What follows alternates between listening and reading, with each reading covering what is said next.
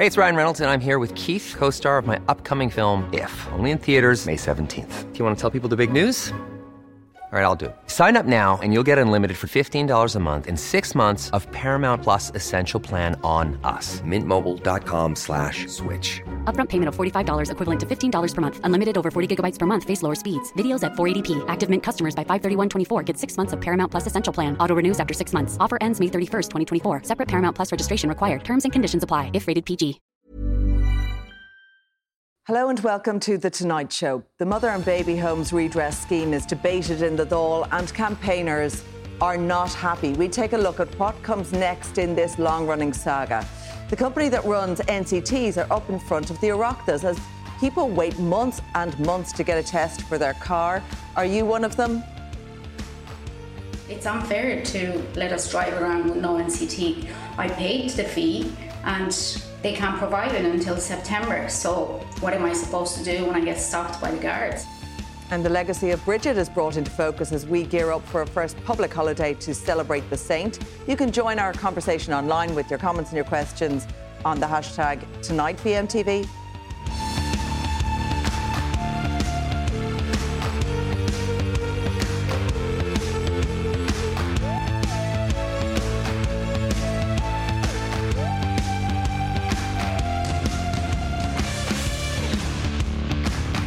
The government's planned redress scheme has been talked about for more than a year, and in the last few hours it has been up in front of the Dáil, but survivors are calling out parts of it, with opposition TDs saying it pits survivors against each other. Well, here in studio now to discuss this is Green Party Senator Pauline O'Reilly, Social Democrat TD Holly Cairns, news correspondent at thejournal.ie Orla Ryan, and solicitor Norman Spicer. We are talking about the mother and baby homes, and if we were to look at the timeline around all of this, Orla, it has been more than a decade since Catherine Corless had that report on the Tuam mother and baby home that really opened up this story for so many people. Of course, for survivors, they've known about it all their lives. But take us to where we're at now around the issue of redress. What happened tonight in the Dáil? It has come to a head as such when it comes to the final payout and compensation, if you like, for people who have been in mother and baby homes. Yeah, so there was a debate for several hours in the Dáil this afternoon, and there was almost unanimous voices across the opposition of all parties and none very, very critical of the bill. One of the major contentious issues is the fact that people who spent less than 6 months in an institution as a child are completely excluded from redress.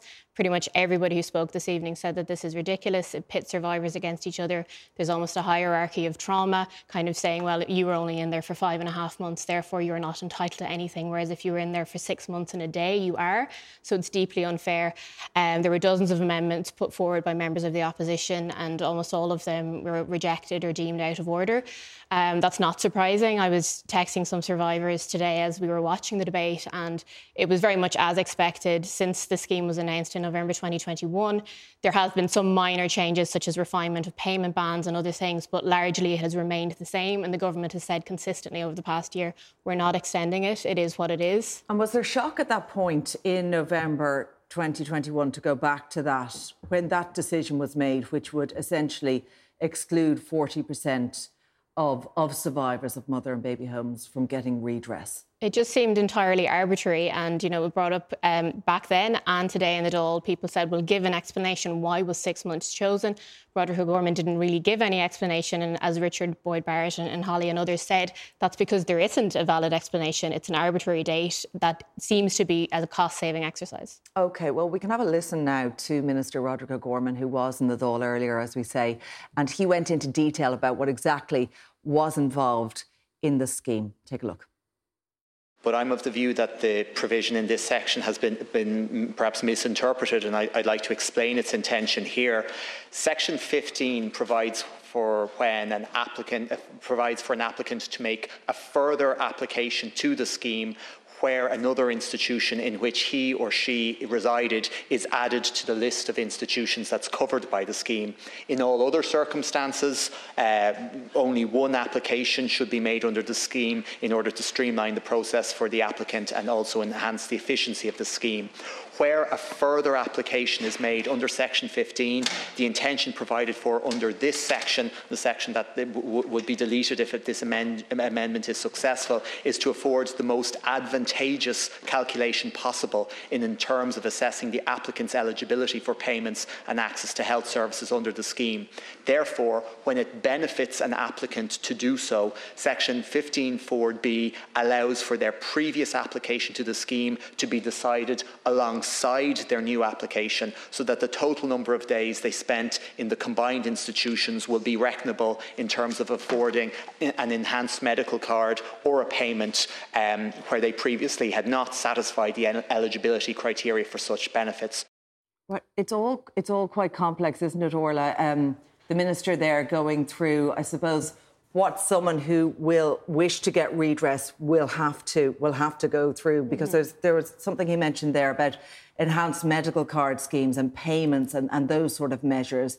They're coming on stream as well, aren't they, for survivors? Yeah, so about 34,000 survivors will be eligible for redress, and then about 19,000 of those will be eligible for the enhanced medical card.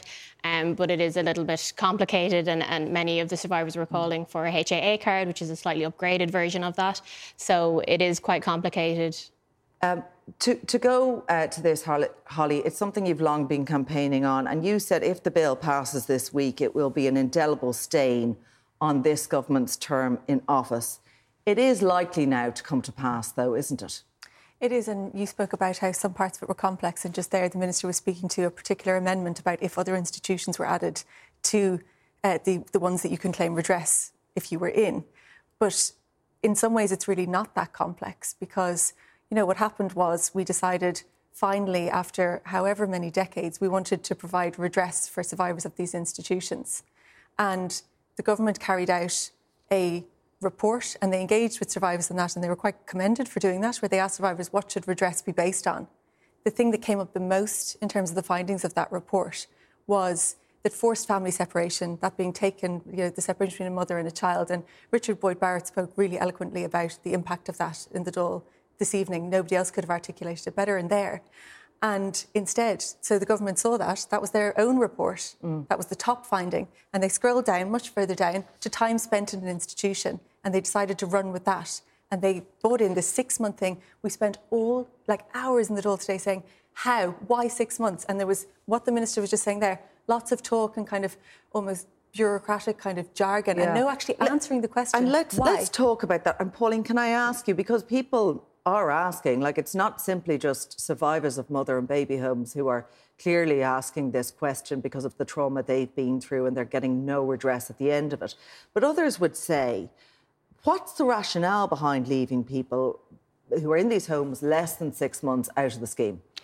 Well, let's just start from the fact that, you know, when the Commission reported, it actually was only going to it was recommending redress for only 6,000 people. And this is a scheme that covers 34,000 people. There was also another report, an interdepartmental one, that would have seen, you know, another figure in between that. And ultimately, what Minister O'Gorman did, without the backup of those reports, that would have seen far less. So you're saying he was being generous? Look at nothing. There is no amount of money that is going to fully compensate people.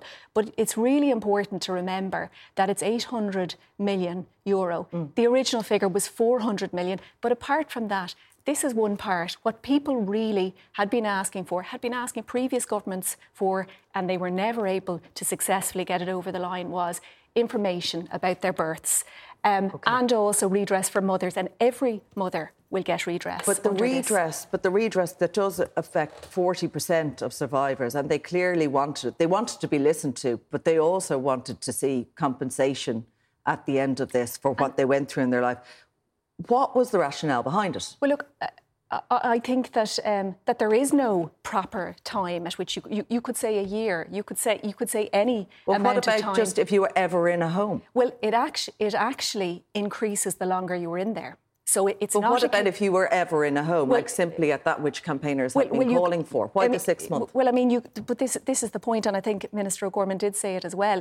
It could be, and arbitrary I don't think is a fair word to say, but if you've been in a home for 3 years, for decades as some were, you are going to get substantially more than somebody who was there. But you'll get nothing if you were there between 0 to 6 months. Except that never before were people able to get information about their births. Never were they entitled to have a birth cert, and now they are. Never were they entitled to have counselling, and now they are. But no financial historic. redress, just to clarify that. This is historic, though. You know, this is historic, and an awful lot of people are talking about survivors as if there's one group out there. There has been a huge amount of consultation, and particularly relevant are people who have been waiting, who are getting older and older, and they're waiting. OK, let's get some reaction to those who represent families. And Norman, you're here in that regard. You legally represent survivors.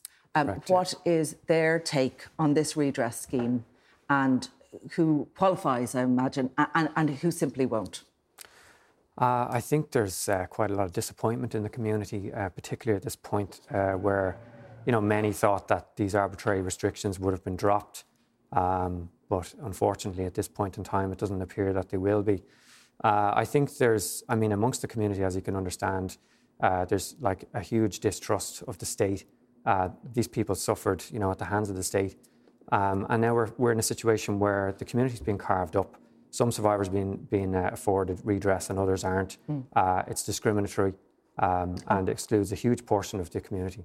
And what are they feeling about the idea that Pauline is saying there that they can access records, they can get information that they didn't have before, and that's largely what they were looking for? Is that largely what they were looking for? Well, that certainly hasn't been my experience in dealing with the community. I think that is certainly an element of it. I don't think it's something that should be championed in a modern state.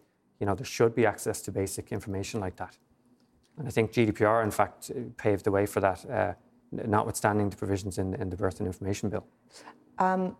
Also, just to ask about that less than 6 months, because I know at the time when it was announced and there was a lot of upset and shock, and Roderick O'Gorman said, well, I know he did go back and sort of apologise for the comments, the way they came out, saying, well, if you were under 6 months, you can't remember what happened to you as such.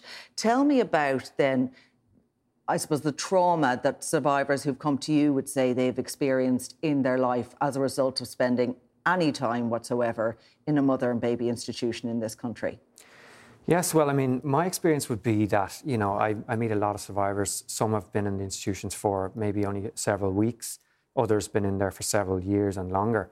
And it certainly doesn't appear to me to be any difference between some people who, in fact, can be more severe for some people who are only in there for a number of weeks, maybe were very quickly and very crudely taken from the arms of their mother and handed off to someone else, or didn't see their family members ever again, and indeed have been met with brick walls over the years trying to get information and to trace down members of their family and things like that. So it's certainly not been my experience dealing with the community that that these people, you can only tell when somebody's been hurt if they're in there a certain amount of time. That doesn't make any sense.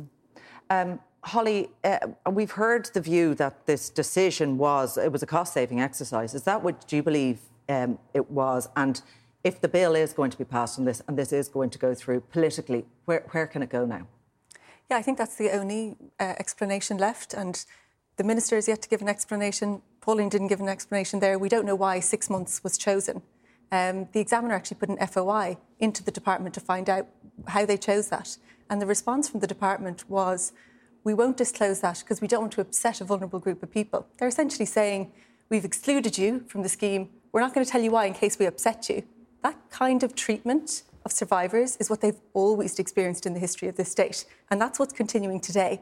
And it can't be dressed up like it's the same with, you just mentioned the birth information and tracing legislation, like some kind of fanfare. Look, we're giving people their information. Well, wasn't everybody else in the country always entitled to that information? This is the bare minimum. Nobody gets a medal for finally giving adopted people their birth information. And then in addition to that, the third bit of legislation that we've been dealing with in relation to mother and baby homes since the election is the Burials Act. And in that legislation, finally, because of the international pressures when the story of the child and infant remains in the septic tank in Tuam came out, they were forced to say, we will reinter, we'll exhume and reinter these remains. And then they legislated to only do that in Tuam.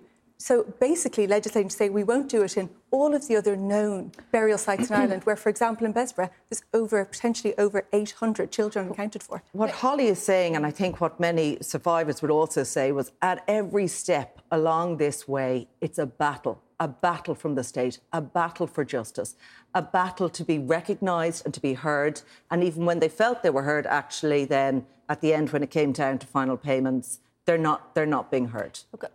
I completely acknowledge that, how difficult it is. I mean, I've been a solicitor in a firm that's dealt with redress cases, and I've seen trauma firsthand. And what's particularly traumatic and what people wanted to avoid in this is what, predominantly people were asking for, is something that didn't re-traumatise people, that they didn't have to go and show evidence. Do you think it was a missed opportunity? Do you believe it was a missed opportunity in this instance by Roderick O'Gorman and by the Greens in government? They had this portfolio and there was an opportunity for closure across the board for many people who've had a very, very difficult life as a result of what they experienced in mother and baby homes, to actually pay out. Look, unfortunately, it is a sliding scale. It is a sliding scale. Do you believe that's right? For the length of time. Well, I think that if somebody has been in a place for decades, I think we can all acknowledge that there is a huge amount of trauma with that. But look, I don't believe that any amount of money is going to make up for what the state's complete failure. But over the last couple of years since we've been in government, in this ministry, there have been 3 really significant pieces of this puzzle that, that actually were never there before. And it's the biggest redress scheme in the history of the state. Right. And I'm in Galway myself. All of us care about survivors. All of us know survivors. And, it has an impact unless they were less than 6 months in an institution. On nearly every family. Nobody cares more than anyone else, I suspect, sitting on this panel. It is about saying, what could we get over the line and trying our very best. What was preventing? Do we know what was preventing it all getting over the line? Full redress across the board? But full redress, even if you were to include everybody, it isn't full redress because there isn't any amount of money there. Actually, an awful lot of the pieces were about ensuring that people had information. And that means it's not just about the bill. It's also about all of the money behind it within the state in order to get that information. Okay. But look, it's not perfect. I'm not going to say that it's perfect, but we really have to acknowledge that a lot of people will get redress that never got it before. On that, that's really important. On that, a lot of people getting redress. Do you believe that there will be survivors, Orla? Because I know you've done a lot of work in this area. You've spoken to a lot of survivors who will be happy, who will feel that they have been compensated. There is this extended, medical card and scheme in place for many people. There's also compensation for people who were forced to work in these mother and baby homes, but not to everyone. There are still exclusions that apply there. But where does this actually go now? I mean, to be fair, out of all of the survivors I've spoken to in recent months, not one person has told me they're happy with the scheme, to be perfectly honest. And most people have told me they won't bother applying because they might get $5,000 or $7,000 or $10,000 for, in their own words, their child being stolen in many cases. So I think the idea of saying, we're doing what survivors want, or we're taking on board their views. If you look at the Oak consultation in 2021, most people wanted a common payment for everyone, regardless of length of time in an institution. Not the sliding scale? No, not the sliding scale. And they said that, yes, if you were in there for 10 years, it may have been worse. So you could have gotten more, but everyone should have gotten a base payment, and then you could have increased the payment based on length of stay. But doing it solely on that is not what people wanted, so it's unfair to say that it is. An €800 million scheme, Holly Cairns, do you believe that that is not an adequate amount of money to spend in order to compensate people who have been through this system? Absolutely, and I've said it so many times, but if you had a claim for something like whiplash or for falling off of a pavement or something, you get multiples of the kind of payments we're looking at for this. And when you think about kind of maybe matching it up with the kind of magnitude of the crimes committed, we're talking about the worst human rights violations imaginable. Things like, you said, taking somebody's child, that's forced family separation, incarceration, illegal vaccine trials on children. These are the worst things imaginable. And we're talking about payments of, base, you might get $5,000. All right. Just to come to you briefly, Norman, on what now for people that you are legally representing? Do they wish to take cases against the state? What are we likely to see as a result of this bill being passed and the redress scheme going ahead in its current form? Well, up until this point, our firm have instructions from a number of survivors who are currently excluded. We have cases pending at the moment for less than 6 months. And we have test cases for people from the various institutions that are also left out of the scheme.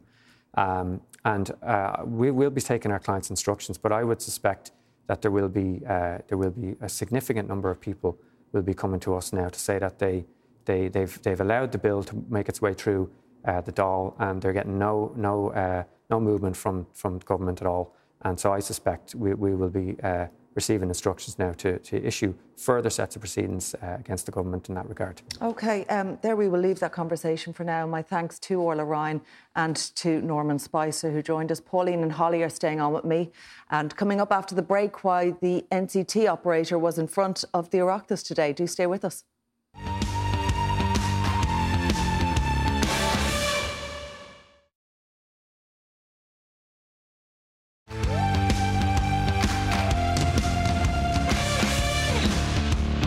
Here's a sentence you don't see very often. The sitting president of the United States has had his house searched by the FBI. Joe Biden's home in Delaware was searched with what his lawyer said was the full support and cooperation of the president. Let's bring in Kate Fisher, who joins me now from Washington. And Kate, bring us up to date on what's happening and why exactly the FBI are searching Joe Biden's holiday home. Yeah, this is the third property of his that has now been searched in pursuit of classified documents that have been found at his other home, his main residence that isn't the White House in Wilmington in Delaware, and a think tank where he used to work after he was finished being vice president in Washington. Classified documents were found in both of those addresses. No classified documents were found in today's search at his holiday home on the coast in the state of Delaware, his beach house. FBI say they didn't find classified documents, but they did find some handwritten notes and other material that they are taking away for, quote, further review. Well, this is all very awkward, isn't it, for Joe Biden, considering how much he spoke out about Donald Trump with his search of his home in Mar-a-Lago, to have this now land on his doorstep, an investigation of his own. What's he been saying about it, and how damaging is it politically? It is damaging politically, and what's damaging as well is that this isn't sort of a one hit and it's all over. This has been rumbling on for nearly a month now, and this is, as I say, the third property of his that has been searched. So his team may be hoping that this has kind of gone off the news agenda and then suddenly it pops back up. So it is a political liability for him. Some members of his party are angry that this is happening. They had a bit of a head of steam coming out of the midterm elections in November, and this is dragging them down somewhat. President Biden, for his part, is saying, look, I don't believe I've done anything wrong. I'm cooperating fully. He is trying to show that the way he is dealing with this is very different from the way Donald Trump has dealt with it, in that Donald Trump refused to cooperate with the FBI and they had to have a search. They had to apply for a warrant to search his property. Joe Biden has allowed officers in whenever they've asked, and he says he is being fully supportive and cooperative. But despite that, clearly, I'm sure he and his team would like this to all be over, because every time another search happens, all of us journalists start talking about it all over again. OK, Kate Fisher in Washington, thank you for bringing us up to date on that story. Now, back home, and anyone who has tried to get their car booked in for an NCT over the last while won't be surprised at all by the next story. The waits are long, months in fact, and today we found out that 375,000 people. It's that time of the year. Your vacation is coming up. You can already hear the beach waves, feel the warm breeze, relax, and think about work. You really, really want it all to work out while you're away. Monday.com gives you and the team that peace of mind. When all work is on one platform and everyone's in sync, things just flow. Wherever you are, tap the banner to go to Monday.com. Hey, it's Ryan Reynolds, and I'm here with Keith, co-star of my upcoming film, If, only in theaters May 17th. Do you want to tell people the big news? All right, I'll do it. Sign up now and you'll get unlimited for $15 a month and 6 months of Paramount Plus Essential Plan on us. MintMobile.com/switch. Upfront payment of $45 equivalent to $15 per month. Unlimited over 40 gigabytes per month. Face lower speeds. Videos at 480p. Active Mint customers by 531.24 get 6 months of Paramount Plus Essential Plan. Auto renews after 6 months. Offer ends May 31st, 2024. Separate Paramount Plus registration required. Terms and conditions apply if rated PG. When you make decisions for your company, you look for the no-brainers. And if you have a lot of mailing to do, Stamps.com is the ultimate no-brainer. It streamlines your processes to make your business more efficient, which makes you less busy. Mail checks, invoices, legal documents, and everything you need to keep your business running with Stamps.com.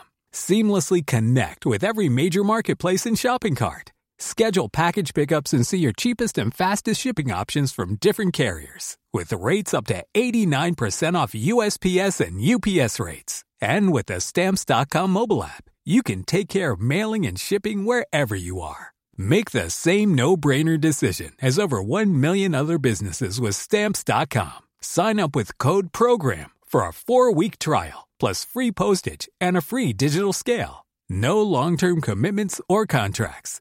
That's Stamps.com. Code PROGRAM. Are driving the roads without their NCT because of the backlog that exists. And the Road Safety Authority and APLUS, the group in charge of NCTs, were up in front of the Oireachtas today, in front of a committee. And here is some of what they had to say. We are seeing approximately 2,500 vehicles not show up for their appointment each week. A further 1,000 will cancel just before the test. That's a combined 3,500 vehicles each and every week foregoing their appointment and looking for a new one. At the moment, the national average time to invite for a test is 19 weeks. The service level agreement that is in place with the Department of Transport is to maintain an average waiting time of 10 weeks. OK, well, Pauline O'Reilly and Holly Carnes are still here with me, and I'm joined also by Geraldine Herbert, motoring editor at the Sunday Independent. You're very welcome along to the programme, Geraldine.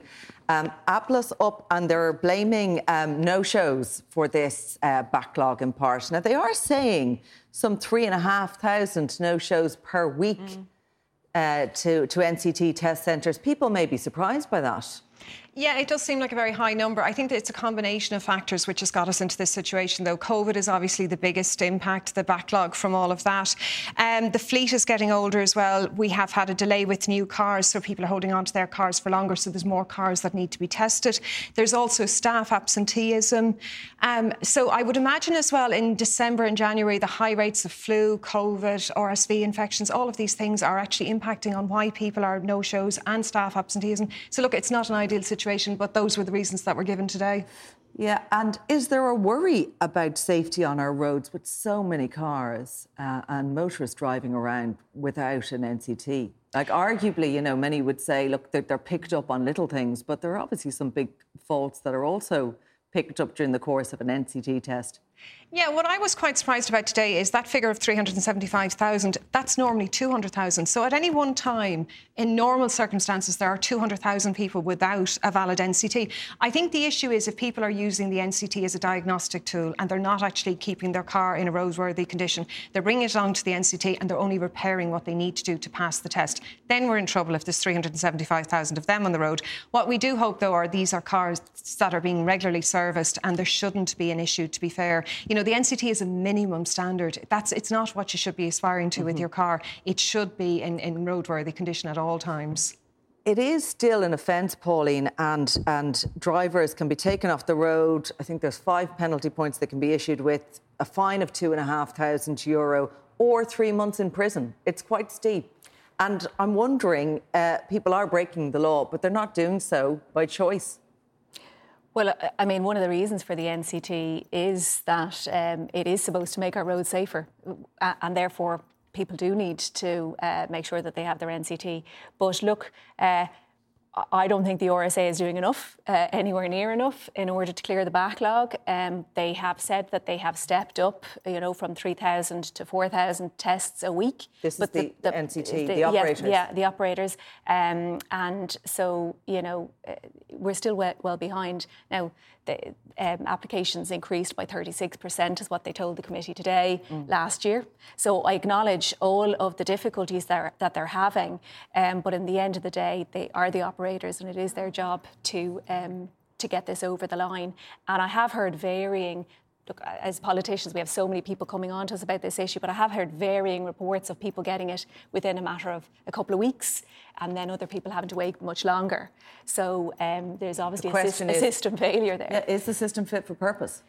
Well, I think it's quite clear from all of the things today that if NCTs aren't happening, they do have a service level agreement with the department that it's 10 weeks.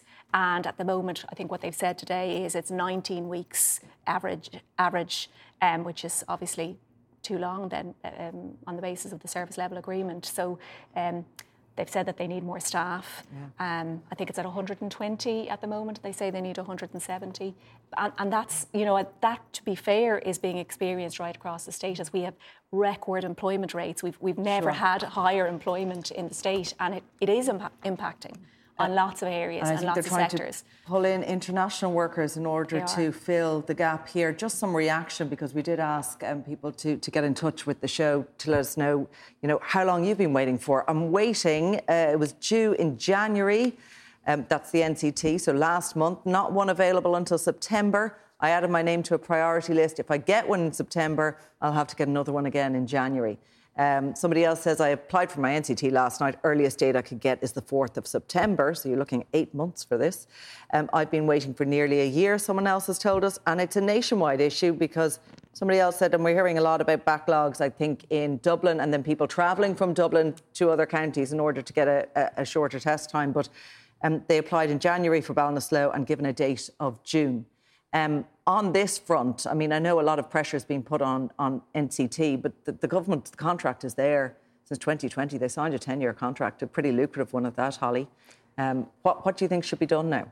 Well, yeah, we're in a situation now where, like you say, you can wait 6 months for a test, then that's backdated to the date that you were supposed to get it. So then you have to book your test again nearly and hope that you get one within 6 months. So the situation has become quite desperate, and it's only today we're hearing from Minister Jack Chambers that they will kind of introduce penalties in relation to the company who were supposed to deal with the backlog for not doing that. But why have we waited until it got to this point? It seems like there's this kind of trend of waiting for a situation to get so desperate that it's like on the front page of the newspaper that we're talking about it on this programme, instead of dealing with an issue earlier on. And it's completely reasonable to say, look, cars need to be roadworthy and all of those things. But if you live in a rural area, there isn't public transport available to you. So how are you supposed to go to work? How are you supposed to get your children to school? And then you're going to be slapped with a fine and penalty points and all of these things. It really shouldn't have been get to this stage. And it's only today we're hearing kind of rumblings from the Minister of how they're going to deal with this. And ultimately, it just shouldn't be left that bad. We're hearing that there is a bit of leniency and leeway from insurance providers and Gardaí in this instance as well, with such a big backlog, Ger. But what happens if you are in an accident and you don't have your NCT? Are you covered in that instance? Is that going to prompt a problem? Because legally you don't have a leg to stand on. Yeah, the insurance company are very clear about this. The insurance companies, Insurance Ireland, that you are covered. If you have done everything you can to get a test and you're in the system, but your test is maybe 3, 4, 8 months out, that is through no fault of your own. So no, your insurance is valid. As for the guards, they are taking it on a case-by-case basis, an individual basis. But again, if you can prove you're in the system and your car is roadworthy, you don't have any worries. I know of nobody that has actually been prosecuted for this. I would say as well, they have increased capacity. They've extended opening hours. They now have 610 vehicle testers. That's the highest numbers they have ever had. And they are fairly confident that by Easter we will see a breakthrough in this backlog, and by the summertime it will be resolved. So, you know, I mean, I think patience will run out if we get to the summertime and this isn't resolved. But they're certainly doing, you know, what they can at the moment. Is there a glitch in the booking system where if you're on a waiting list, then you can't apply for priority booking? Yeah, you have to cancel your current appointment, your current appointment, and then put yourself on the priority list. You can't do both, which makes sense. You know, you can't be on a priority list and have a booking in 8 months' time. But you do get a refund for the one that you have you've cancelled. And speaking of refunds on that, they do have in their customer charter that if you don't get your test within 28 days, you are entitled to a free test. Are they standing by that? I would assume they're not, given the situation at the moment. I mean, nothing is operating as it should be, so I can't see that. Particularly when they would claim that they've had an issue with finance and everything last year because they weren't operating normally. So, and do you think government should be okay with that? Do you think the authorities should be okay with that? It is within their customer charter, as I said. There is a lucrative contract that they have signed up to. That they have to provide this service that's clearly going so badly wrong and affecting so many motorists. Well, no. And I mean, obviously, Minister Jack Chambers he's meeting weekly, as I understand, with them. But I mean, you can't pull the rug out from the entire service either. Like, you know, there has to be. We have to ensure that we still have the service going, and there are those assurances that things are getting better. They are showing that the figures are improving week on week. It is clearly quite frustrating for us who are getting a lot of representations on this issue. And you know, people are really worried about there's a backlog of 375,000 cars, but you know, there's regularly a normal backlog of 200,000 cars or vehicles on our roads. I mean, is that acceptable? I mean, even if there is that backlog, I don't remember people experiencing that long a wait. You know, that like a backlog, you can say that there's that many people in a system. But that's what they are. They're in a system. Yeah. They're people who actually have a test. They could be cars on a forecourts. Exactly. And they could be people who have failed and haven't rebooked. So the 200,000 that is normal is just people in the system more than anything, because there's a lot of cars on our road, so you would expect that. And Holly, what do you think when the operators today said, you know, a lot of this is down to people not showing up for the test? As I said, it does seem like very high numbers with regard to that. Now, there's been people who've been sick, as we know, and they have no choice but maybe to cancel tests and not appear. But do you think that there's an onus on motorists to make more of an effort to show up, to cancel in good time? They seem to be putting a lot of it down to operator error, if you like, but not themselves.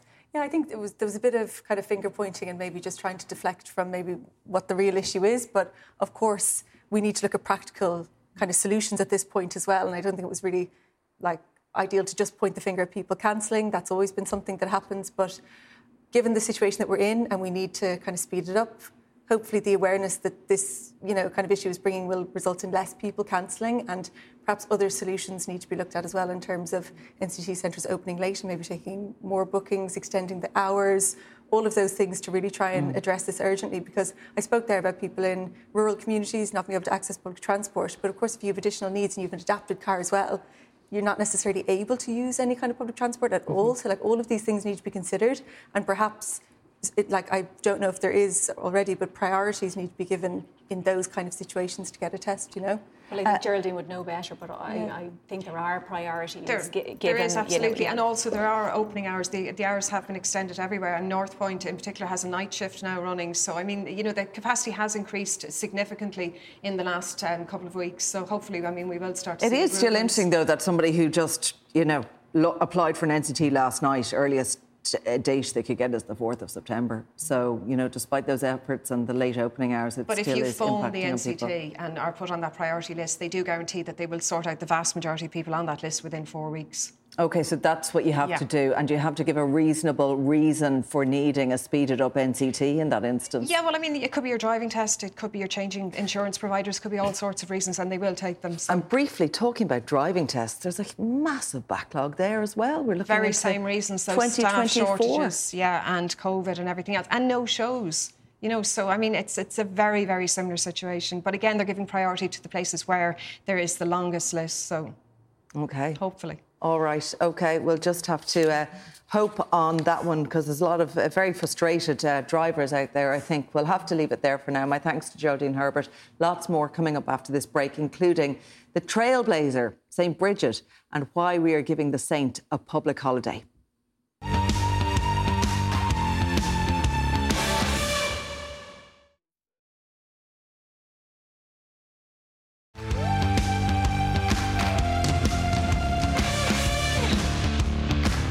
Welcome back. The UK has seen a wave of strikes across the country today. Teachers, bus drivers, train drivers and civil servants were among the groups that took action over their pay not keeping up with inflation. Well, it's the biggest strike in the country in more than a decade.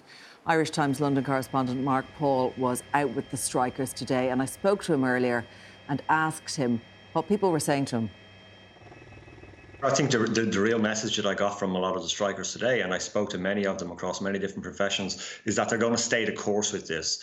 There's a perception amongst the strikers that what the British government is trying to do is drag out the disputes in a way so that inflation falls, and it would strengthen the government's hand then in pay negotiations if deals are concluded at a time when inflation is lower than it is now. So if you look at if you take teachers, for example, I mean, there was about 500,000 workers on strike today, mostly public sector workers. About 200,000 of them were teachers, and they were the biggest, noisiest contingent at the march in central London. And what teachers were saying was that, look, ever since the last financial crash and since around about 2010 when the Tory government came into power, that they've had little or no pay rises in the years since, and that they argue that the purchasing power of their salary has dropped by about a fifth over that time. Now, they got a 5% pay rise last year, but what they want this time is an inflation matching pay rise, which in effect is a double-digit percentage rise. And then train drivers are a slightly different category. I was up at Victoria Station today, which was locked in, and you know that's one of any Irish person travelling through London going to Gatwick Airport will probably go through Victoria Station. It was locked outside. There were train drivers from the ASLEF trade union, and they've been offered 8%, but they're still not happy with that. We heard Rishi Sunak saying that children deserve to be in school, as you say, 500,000. Workers going on strike and many teachers among them. So what's public sentiment like around this, and what is Rishi Sunak's government doing about these striking workers? As you say, it's certainly gathered momentum. Well, look, I think it's not politically troublesome yet for Rishi Sunak in the sense that his entire party is behind him on this, and the sort of tough approach that they're taking. There's no segment of the Conservative Party that is looking for him to do a kind of a deal now or a soft deal. It might become more problematic for him as time goes on, and the public becomes more affected by all of this. The first day of February marks St. Bridget's Day, the first day of spring and the beginning of the ancient Celtic festival of Imbolc. The feast was celebrated across the country, but this year there's another first, the first public holiday dedicated to St. Bridget, which will take place next Monday. Senator Pauline O'Reilly and Holly Carnes are still here with me, and I'm also joined by Kelly Fitzgerald, Head of Irish Celtic Studies and Folklore at UCD. You're very welcome along to the programme, Kelly. Thank you. St. Patrick's competition. Oh, as he should. And long overdue, I guess you're saying. Tell us about the importance of St. Bridget in Irish history, because a lot of people will remember from school days making the St. Bridget's cross. Absolutely. But about her as a woman and as a force to be reckoned with, you'd say. Yes, I suppose it all comes back, really, if we think of it, the 7th century, when St. Patrick became the patron saint of Ireland. When Rome was kind of asking Ireland, get your act together, who is ruling you there? So we see the competition between Kildare, Armagh, and actually at that point Iona with Columkill. So it's a very different landscape when we think of Ireland and the Irish people of that time. So we have the saints' lives of the time. Cogitosus was the one who wrote Bridget's life for her in Kildare, and they were really campaigning. I mean, it was a really fierce battle. Scholars have spent years looking at this material and really understanding. So she really was a force to be reckoned with in that time. And in terms of celebrating Bridget, there's always been a celebration around St. Bridget, hasn't there? But it's been more localised. Yes. It's been at a very local level rather than this large global commercialised level that we now associate with St. Patrick. And of course, Patrick, when we see that's that really late 18th century, the marching bands, that very kind of American look of how we celebrate that. But Bridget is actually it's the only quarter day when we think of the kind of early calendar of Irish tradition. It's the beginning of the calendar. So we do see it as the first day of spring. You know, we could debate that. What does that even mean? But so we see that, and it's the only one. So then we have May Day, we have Lunasa, we have Samhain. But Bridget is the only one that has the saint's name on one of those really important quarter days. Pauline, now I know you're saying that the Greens are going to take credit for this. The fact that we now have a day off and a public celebration of St. Bridget. But you say it's something that you have been pushing for quite a while. You're delighted to see it come about. We've been pushing for this for years, and it's really like a recognition of a really strong, powerful woman, and a woman really in touch with the earth and, you know, with our humanity and fertility and all of those things. But we pushed for it outside of government, and I suppose we're inside government now, and we are delighted. I mean, it's not as if others didn't agree with us, but... that extra day off was coming, though, wasn't it, with the promise for frontline workers of the extra bank holiday with the pandemic? Well, it was, and it was to be a once-off. And, you know, this was, and actually, no, let's do more than a once-off. Let's have it about Bridget, and let's continue it on. And that I would definitely take credit for, not personally, but as a party. But I think, you know, when you look at all of the feast days, they're men. And so, you know, it's really important to say, here's a standout woman culturally for us. Yeah. Do you believe, it's Holly, really important. Yes, Pauline. And do you believe, Holly, that she should be seen as this, you know, cultural female icon as such, rather than associated with a very religious stature? Because at the end of the day, it is a feast day, it's a saint's day. Some argued with this being brought in, that why are we picking a religious holiday to get, you know, another day off? I hope it won't be seen as that. I hope it's seen as a day for everybody. And Pauline highlighted that it's great to have a female saint being marked like this. And I can see where people are coming from, having a saint, but I think she was kind of a pagan saint as well. So I think we might as well all take it and celebrate it and enjoy it, because there's lots of reasons to celebrate women. And here we have a day where we can really do that and also highlight the issues that need to be addressed in relation to women's rights. You know, we have the vote, but there's a long way to go. And even this week, there was, you know, new research on increases in women going to sexual assault treatment units, up 20%. And perhaps it can become a day to kind of celebrate women and to really highlight the issues that we need to work on. I raised that in the Dáil yesterday and in a previous week in relation to violence against women in general. You know, we saw this outpouring around the murder of Aisling Murphy in relation to the need to address this. And we know there's different ways we can do it.